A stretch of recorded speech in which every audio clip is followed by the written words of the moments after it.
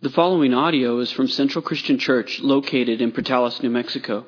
To connect with Central, go to centralwired.org.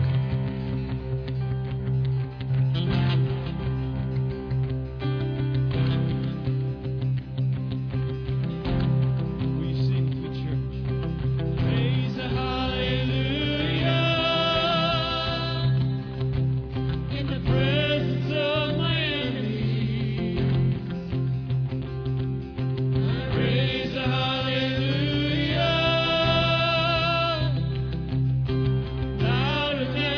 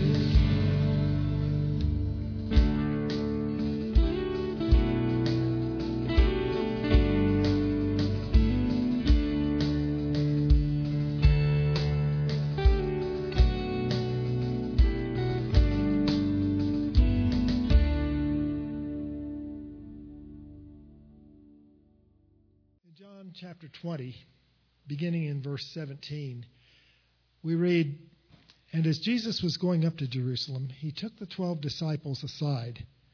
And on the way he said to them, 'See, we're going up to Jerusalem, and the Son of Man will be delivered over to the chief priests and scribes, and they will condemn him to death and deliver him over to the Gentiles to be mocked and flogged and crucified, and he will be raised on the third day.'"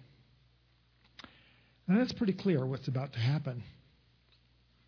And I don't know if the two events actually happened in this close a proximity in reality or not, or whether Matthew put them there as a contrast for us to see. But either way, notice what happens next in the text. "Then the mother of the sons of Zebedee came up to him with her sons, and kneeling before him, she asked him for something. And he said to her, 'What do you want?' And she said to him, 'Say that these 2 sons of mine are to sit one at your right hand and one at your left in your kingdom.'" Now it appears that Jesus turns to the 2 men from this point, and he says, "You do not know what you're asking. Are you able to drink the cup that I drink?" And they said to him, "Oh, we're able." He said to them, "You will drink the cup, but to sit at my right hand and my left is not mine to grant, but it is for those for whom it has been prepared by my Father." You know, inside, Jesus is probably thinking, "Really? Did you guys just hear what I said? Have you got beans in your ears? You guys are clueless. You are my closest friends. You walk with me every day. You tell me how much you love me and that you'd follow me anywhere. And instead of being devastated that I'm about to die this horrible death, all you can think about is your own glory."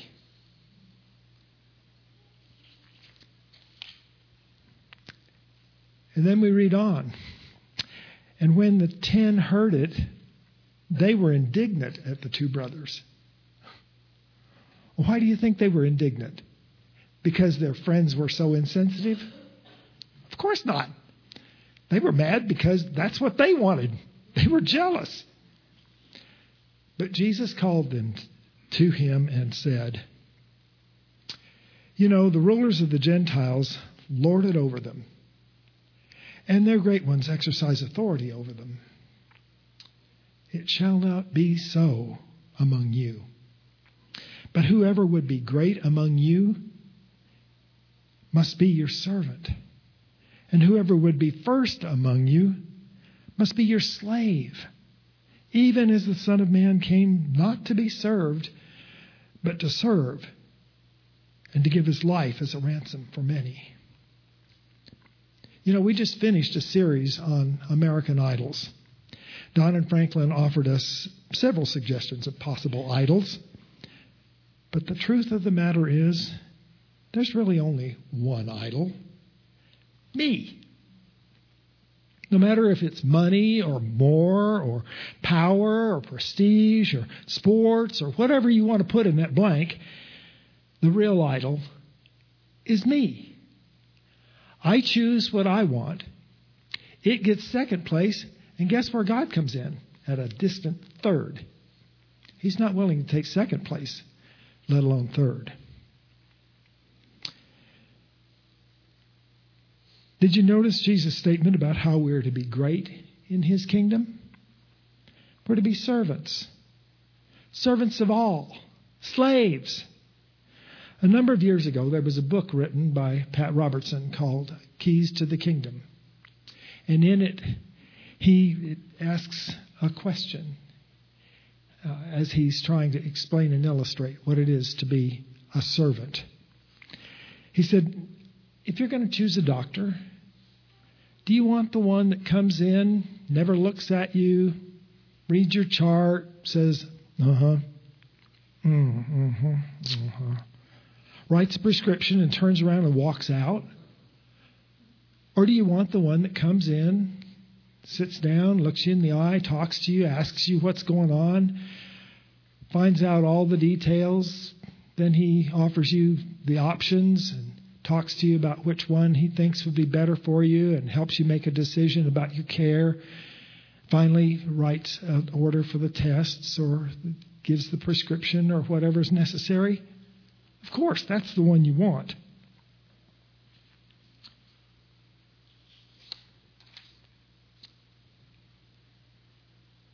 You see, Jesus, our example of a servant, he didn't have any other motive for his self-sacrifice than love. He could have said, this bunch of selfish, self-centered knotheads don't deserve me or my love. But he didn't. He would have been right, but that isn't what he did. He went to the cross. Not for his glory, but for our salvation. So now I want to pose to you the hard part. We have to examine our motives. When we do something that would appear to the world as something magnanimous and gracious and merciful, generous, is it really love that motivates us? Or is it because we think we'll get some recognition? We're told in Scripture not to let our right hand know what our left hand is doing. Now, obviously, that's an exaggeration, but you get the picture. So, as we take these emblems this morning, emblems of his sacrificial death and burial and resurrection, let us ask the Spirit to examine our hearts and make us aware of the motives that we operate from. And then ask him to cleanse our hearts and give us renewed hearts and be motivated by his pure love. Let's pray. Father, create in me, create in us pure hearts. Show us ourselves as you see us. Cleanse us from our selfishness and our self-serving attitudes and empower your Spirit in our lives that we can let you live your life through us. We pray these things in the name of Jesus. Amen. What's the most typical American way to greet one another? In Japan, it's customary to bow. In Belgium, all people kiss on both cheeks regardless of gender. Arab nations, only the men kiss on both cheeks. Opposite genders don't speak. But in the U.S., it's often a handshake. Hi, how are you? And maybe if you're a Friends fan, it might be a how you doing? You could throw something like that in there. It might respond with fine, and you can't complain, pretty good. If you're really a good Baptist, too blessed to be stressed, stuff like that. You could slip one of those in there. But what if we went deeper? And I mean really deeper. Not the kind of conversation you have in the Walmart aisle. I saw online a preacher ask this question a couple of weeks ago and looking for answers all over America. If there's one thing you would change about your life, fill in the blank. Here are some bullet point answers of people dealing with this question as they greeted one another. My grade school child is losing his battle with cancer, and I'm mad at God. Another one said, our marriage is only 2 years old, and we're both ready to quit. Another said, we love our special needs child, but we're overwhelmed and discouraged. Another guy said, I can't quit going to those websites I know I'm supposed to avoid. I feel invisible to my husband and my kids. We won't climb out of this debt. I'll never climb out of this depression. You get the idea? Would yours be similar? If we asked you a really hard question, would it be a real struggle, a real discouragement? What do you say to questions like that? I get people that I talk to sometimes in Walmart, sometimes in town, sometimes in the office, and we try to deal with these kind of situations. And I'm never really good, and so I try to go to God's Word, and I come up with some version of the following 3 words. Don't give up. Because, see, those words are more than comfort. They are words of courage. Now, you need to understand, some people need to hear them in different frameworks. Somebody that's dealing with grief needs to hear "don't give up" in a different phrasing than somebody that is dealing with guilt. Somebody who is angry needs to deal with it differently and needs to hear it differently than someone who is addicted. They need words of courage. Now, the New Oxford Dictionary gives two definitions for courage or encouragement. Number one is an action of giving someone support or hope. The second one says a persuasion to do or to continue to do something. It's that second one I really want us to dig into. It's powerful. It contains verbs. It's time for a battle cry. We're starting a new series today called Encourage. And yes, it is spelled that way on purpose. To be a giver of courage. To speak courage into someone. Now, the Bible has lots of different passages that deal with this issue. I want to dig deep into Hebrews chapter 12 because I think this one empowers. So I'm going to invite you to turn there with me, Hebrews chapter 12. If you're online, you're listening on the radio, welcome to Central Christian Church. My name is Don. I want to say a little bit of a advertisement here. The video that started this series, the one with the clouds, that was produced, directed, including the music, by two of our young people, Jaden Hayes and Caden Smith. And they built it. They wrote all the music. They recorded it all. And that's pretty amazing. And so when you listen to that next time, when you see it, that's going to be the open for this series. Another one of our young ladies, Emily's editing another video that we'll see in the next week or two. One of our We Are Central videos. We have a lot of talented young people that are involved in our media, and Franklin is mentoring all of these people. And if you have a passion in some of those areas, I would love to see you get involved. But I just really want you, if you see Jaden or Caden or Emily, pat them on the back, tell them thank you. They're doing a great job. There you go. Yeah. A little slow on the pickup there, but you got it. Hebrews chapter 12. Let's get into it. Chapter 12, verse 1. Therefore, since we are surrounded by such a huge crowd of witnesses to the life of faith, let us strip off every weight that slows us down, especially the sin that so easily trips us up, and let us run with endurance the race God has set before us. We do this by keeping our eyes on Jesus, the champion who initiates and perfects our faith. Because of the joy awaiting him, he endured the cross, disregarding its shame. Now he is seated in the place of honor beside God's throne. Think of all the hostility he endured from sinful people. Then you won't become weary and give up. It's halftime. It's the championship game, and the other team is doing good. It is the core of every sports movie script, from Rudy to Remember the Titans to Glory Road. Kevin, for a basketball coach, I wanted to throw a basketball movie in there. It's time for the win one for the Gipper speech. I know you're tired. Get back out there, suck it up, and let's go win. You're tired. Everyone's tired. Get back out there and get after it. We do not know who wrote the book of Hebrews. There's a lot of speculation. A lot of people say Paul. That's probably why it is attached to the Bible. Some suggest, and I kind of one of them, that Barnabas may have penned Hebrews. We don't really know who wrote it, but we know who the intended audience was. The intended audience was a people that were tired, that were weary, and that were losing heart. Because they were dealing with a Roman government. And the Roman government was not annoying them. It was abusing them.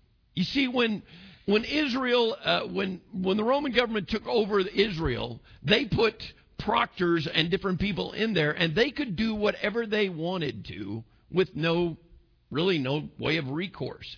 They could tax at any time up to 60% of your income. And they didn't do it once a year on April 15th. They just did it any time. If they felt like they were getting low, they just stood up and they opened up a table and said, all right, you owe us a new tax, and you got to pay it today, and so you'd have to have it. And if you mouthed off to them, or you didn't like this, and you said, hey, let's get a rally together down on the courthouse steps, and let's get upset about this, they would kill you. Or They would kill your family in front of you and then burn your house down to make you a kind of a point to shut everybody else up. You see, they didn't rule with any kind democracy. They ruled with an iron fist. It's our way. You can't do anything about it. They weren't just being inconvenienced. It was a time of injustice. And the Hebrew writer is writing to people that are worn out and beat up and emotionally empty. And look how he starts the 12th chapter with the word therefore. We've said it before. Every time you see the word therefore, you better stop and see what it's there for. Therefore means it's wrapped around something. This phrase is wrapped around the 11th chapter of Hebrews, which is what we often refer to as the Faith Hall of Fame.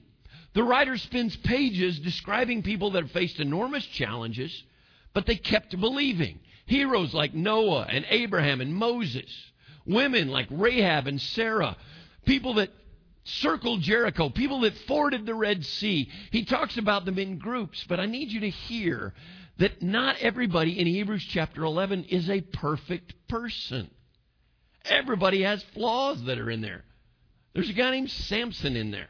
We did a big study of Samson back in the spring, and after all the work we got through, that guy's a knucklehead. All right, he did a bunch of knucklehead stuff. How in the world he gets in there, we still don't figure that one out. There's a guy named Barak in there. Barak is a warrior, and he does some good warrior things, but he starts and he puts all his trust in a woman, not in God. And whatever the woman says, he'll go do that. You got Gideon in there who has moments of doubt, then moments of great things, and then moments of selfishness and pity. Then you have a guy named David who has moments of being a human. Is that fair? These are not perfect people. He wants you to know that there are people that are throughout history that haven't been perfect, but God loves them. And he goes on to say, a cloud of witnesses. Now, in Scripture, there are two Greek words for cloud. I'm not going to try to pronounce them. The first word is a Greek word that describes a white fluffy thing that floats in the sky that we call a cloud. So it's the word that means cloud. But the second one, the one used here, is different. It talks about an encompassing cloud, like a fog that comes in and it surrounds you, all over you. You can see the first one, but you feel the second one. A cloud of witnesses. Witnesses is interesting. An eyewitness is someone that observes something, tells something that was happening. There's some discussion on what that means. Is that a witness, or is that all of the people that have gone on before us that are standing up at the edge of heaven and looking over and looking down at us? Maybe they are. I don't really know. I have a little trouble with that because I feel like heaven is supposed to be this happy place, and if they're all standing up there doing this and watching me mess up, it's probably not that great. So I don't know. I don't know what that exactly means. But what if instead of witness, it said cheerleader? Listen to that verse 1 from the Living Bible. Since we have such a huge crowd of people of faith cheering for us from the grandstands. Man, that's a neat phrase. Cheering for us. If you've ever been to Wichita Falls, Texas, or if you're from Wichita or you hang out in Wichita Falls, Texas, you know about this event. It's called the Hotter Than Hell 100. It's held every year. This next year is going to be their 40th anniversary. I do apologize for cussing in church, but that's the name of the event. All right, I'm just calling it as I see it. That is a picture of 2 and maybe 3 years ago of the starting line. Okay, all of that mess you see back there are bicycle riders. They have 13 to 15,000 riders at this event. It's crazy insane. I lived there for a few years, and they get a lot of the community volunteers. It's a massive, massive economic boost to the town. So they want volunteers for everywhere, and they have volunteer roles for all kinds of things. They need a timer. They need somebody to work the sag wagons. What the sag wagon is a van pulled by a big flatbed trailer that goes around and picks up the losers like me that quit in the middle of the race. All right, this was a dumb idea. I don't know why I did this. All right, the sag wagon. You have people that work in the The medical tents, they actually call them MASH tents. They spell out MASH up there because there's a lot of us that still like that old show. And they put all of that stuff up there. They have people that work at the registration table, but the one role they ask the most for, and they frequently get somewhere between 2,000 and 5,000 people to do this role. This is what they're called. They're called clappers. And here's what their job is to do. You ready? I really wanted to put a picture of Jason Garrett up there. Bad, Don. Don't do that. All they're supposed to do is stand out there beside the race with 13,000 riders going by going, hey, you're doing great. Keep it up. Don't die. Stuff like that. All right? That's their purpose. Their purpose is to just say we're there for you. What if when we read a cloud of witnesses, we think of cheering fans? Fans that are supporting us. But friends, these witnesses are not just feel-good moments. They are stories that speak power into our struggles. Now, sometimes they speak words we don't like, but they're words we need. One of the first witnesses that is mentioned in Hebrews chapter 11 and verse 8 is a guy named Abraham. Listen to what it says about Abraham in verse 8 from the ESV version. By faith, Abraham By faith, Abraham obeyed when he was called to go out to a place that he was to receive as an inheritance. And so he went out, not knowing where he was going. Now, you need a little backstory to that. They were living in a place called Haran. That is, in modern day, the edge of Turkey and Syria. Haran was where Sarah's dad and family is from. And that's where they were living. A comfortable, predictable, safe life. I'm going to guess that Abe and Sarah had the plan. You know the plan. Oh, we're going to get married. We're going to have a couple of kids. We're going to get a dog. We're going to raise some sheep. We're going to raise some goats. We're going to live happily ever after. The plan. You know what I'm talking about? Maybe they had the plan. And God shows up and tells him to move somewhere. We don't know where. Can you imagine that conversation? He pulls up in the front driveway with a U-Haul. Honey, guess what? What? We're going on a trip. That sounds fun. Where are we going? Funny you should mention that. We don't know. How popular is that wife? Is that husband going to be with that wife? You don't know what? You don't know where we're going? I mean, how hard was that? But you need to know even more of the backstory. Abraham did not have a Sunday school background. Now, you and I, we've got the book. We know what happens to Abraham. We got 20/20 backwards vision. We can see what all he did. At that time, he didn't have any of that. There wasn't an Israel. There wasn't a chosen people. In fact, we find out in the book of Joshua that Sarah's dad, Terah, was an idol worshiper. So, worshiping Jehovah God was not taught to him, was not in his DNA. This was all foreign. But there are three powerful words that change literally the history of our planet. Three powerful words you hear from Abraham, and it's these three words. So he went. Friends, faith needs to move us forward, even when it doesn't make sense. Faith has got to be something that pushes us to move towards Jesus, even if it doesn't make sense. You know what's easy, though? I'll tell you what's really easy. Really easy to go, let's go back to where we were. Let's go back. Everything's kind of crazy here. I don't understand, and I don't know what the next steps are, so let's go back to where it made sense. That's what the Israelites did. They're slaves in Egypt. God brings the plagues. He breaks them out of Egypt, goes through the Red Sea on dry ground. They watch the Red Sea swallow up the enemy. They're 2 days on the other side of it going, you know what? We ought to go back to Egypt. We don't know where we're at out here. There's no food out here. We're going to die. Let's just go back there. See, it's easy to yell at them and go, how could they be that dumb? But we do the same thing. Our culture, every time we come up against something, and I don't care if that's religious culture or pop culture or anything, we come up against something we don't understand, we go, you know what we need to do? We need to go back to the church of the 50s. That's when everything was perfect. No, it wasn't.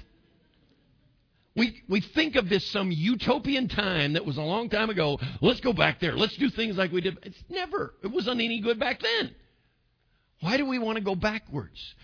Faith should move us forward. It should challenge us to move forward. You are waymaker, miracle worker, promise keeper, light in the darkness. Did you hear those lyrics? But you see, we don't like uncertainty. Apple and Google are constantly updating their maps. Every once in a while you get a deal that says, hey, tonight at midnight you're going to update. It's going to have new little features to it. But I love that, all right? Landry and I were in Santa Fe last week.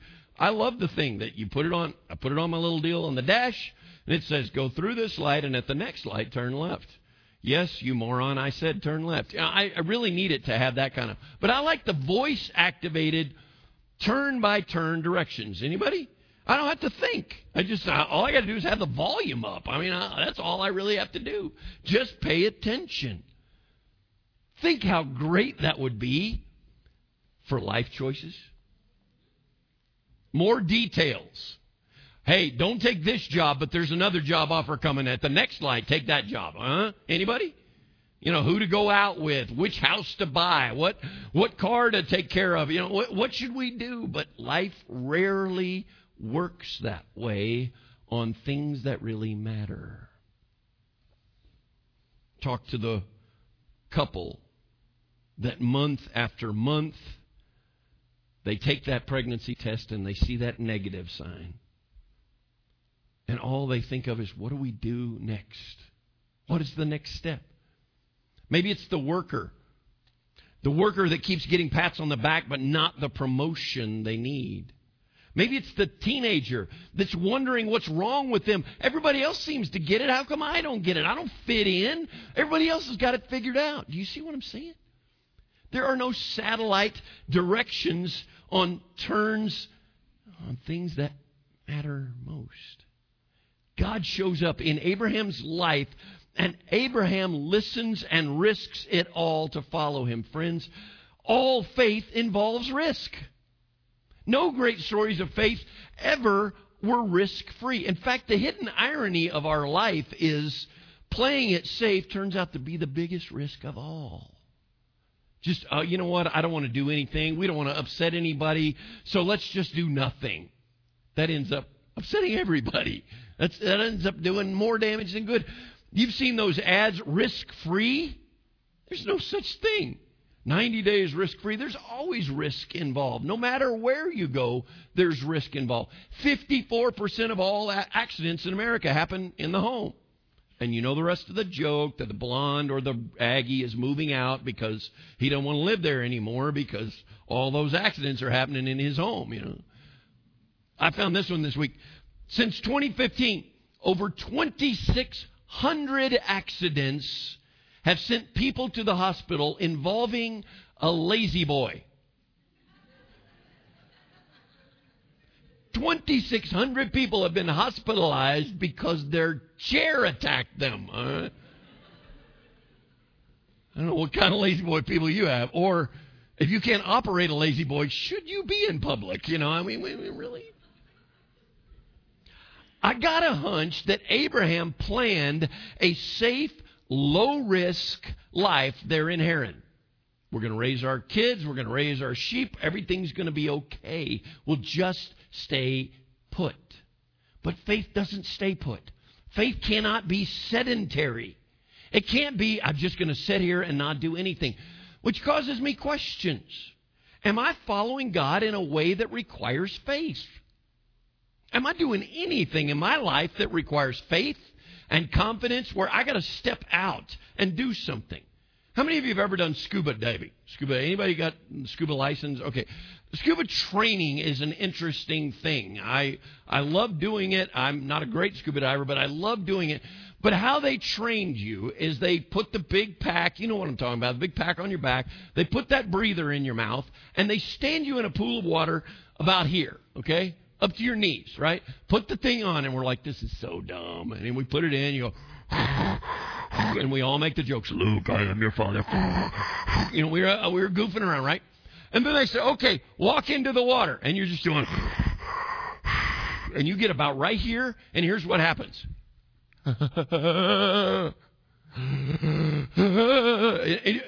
Right here, I'm breathing fine.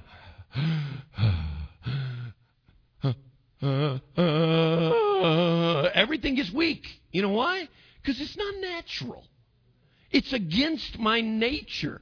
Everything in there is saying, don't do this. Don't let things in because it's not comfortable. Friends, faith is not in life's circumstances. It is in God's character. He is asking us to breathe Him in. He is asking us to trust to breathe Him and Him only. You see, Abraham trusted the heart of God, not the map. And He's calling us to do that.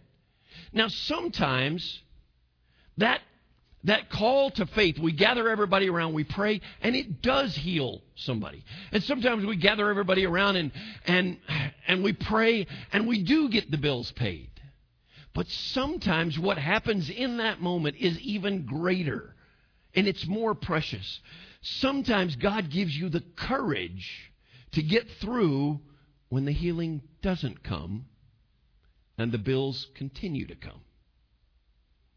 Quickly, I want to talk about one other word in this: comfort zone. Anybody heard that phrase? It's a big catchy phrase in church. Get out of your comfort zone. I want you to think about that phrase and go back with me a few pages to 2 Corinthians chapter 1. We're going to look at this passage a little in this study too. 2 Corinthians 1, Paul is talking to the church at Corinth that has consistently made mistakes. But he talks in chapter 1, he starts the chapter out.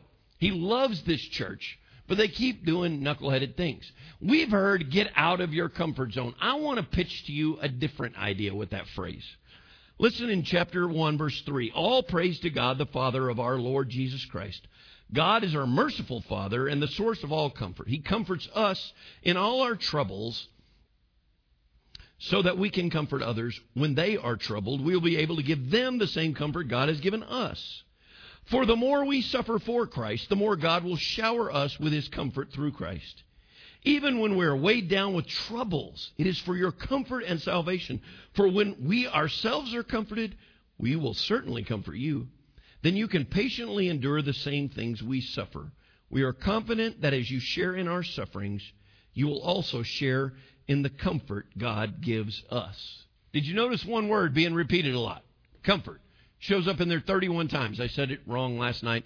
Shows up in there 31 times, but I love the name of God there. He is the Father of comfort. The Father of comfort. Now, I don't know what it's like in your house, and I'm not making any blanket statements, but let's just be real.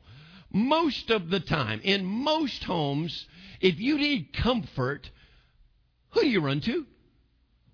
Mom. There we go. Oh, come here, honey. Let's put a Band-Aid on that. And a little boo-boo and everything. What do dads usually do?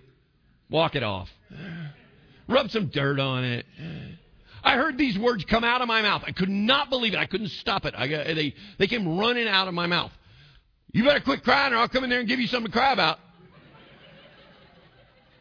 I couldn't get them back in fast enough. It's terrible.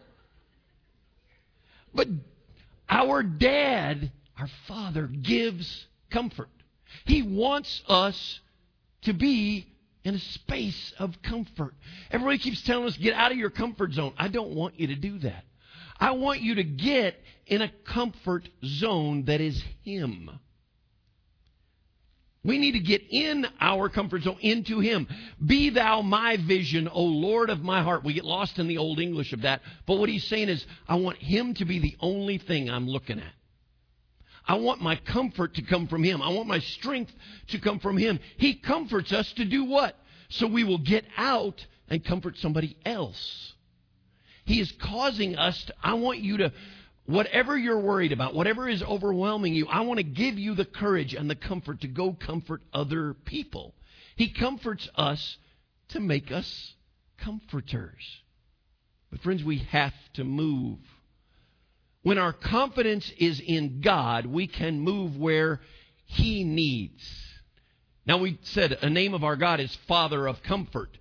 But our enemy has a name that is similar. Do you remember what a name in Scripture? Father of lies. In John chapter 8, he's called the father of lies. And you know what he's going to lie to you about? He's going to lie to you about your comfort. He's going to say, no, you need to be comfortable. You need to make you comfortable. We just got out of this series about American Idols. You need to do what makes you happy. You hear those phrases all the time. Do more things that make you happy. He's saying, no, get your comfort from a God who is strong. In the midst of all this uncertainty, our faith can struggle. Our walk becomes labored. Our heart gets heavy. There's something about the unknown that weakens us, true? I don't know what the next steps are. I don't know what we're going to do. And we get afraid and we kind of almost withdraw. It drains our patience, blurs our focus. Yet in the middle of it all stands a very faithful God. Let's be honest. It seems more difficult than ever right now to not worry about tomorrow. We see all of the division. We see all of the frustration. And it's easy to worry about tomorrow. But God has asked us to do exactly the opposite of that. To move in faith. To move forward in faith. To fix our eyes on the Father of comfort. He will help us move. Even in the midst of uncertainty, we can be certain of one thing. Our God is faithful. Amen?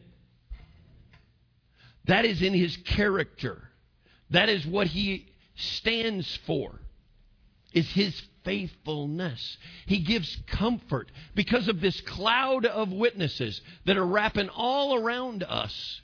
They're trying to tell us, don't give up. Be strong. Be not afraid. The Lord is on His way. He will break through. He will tear through the night.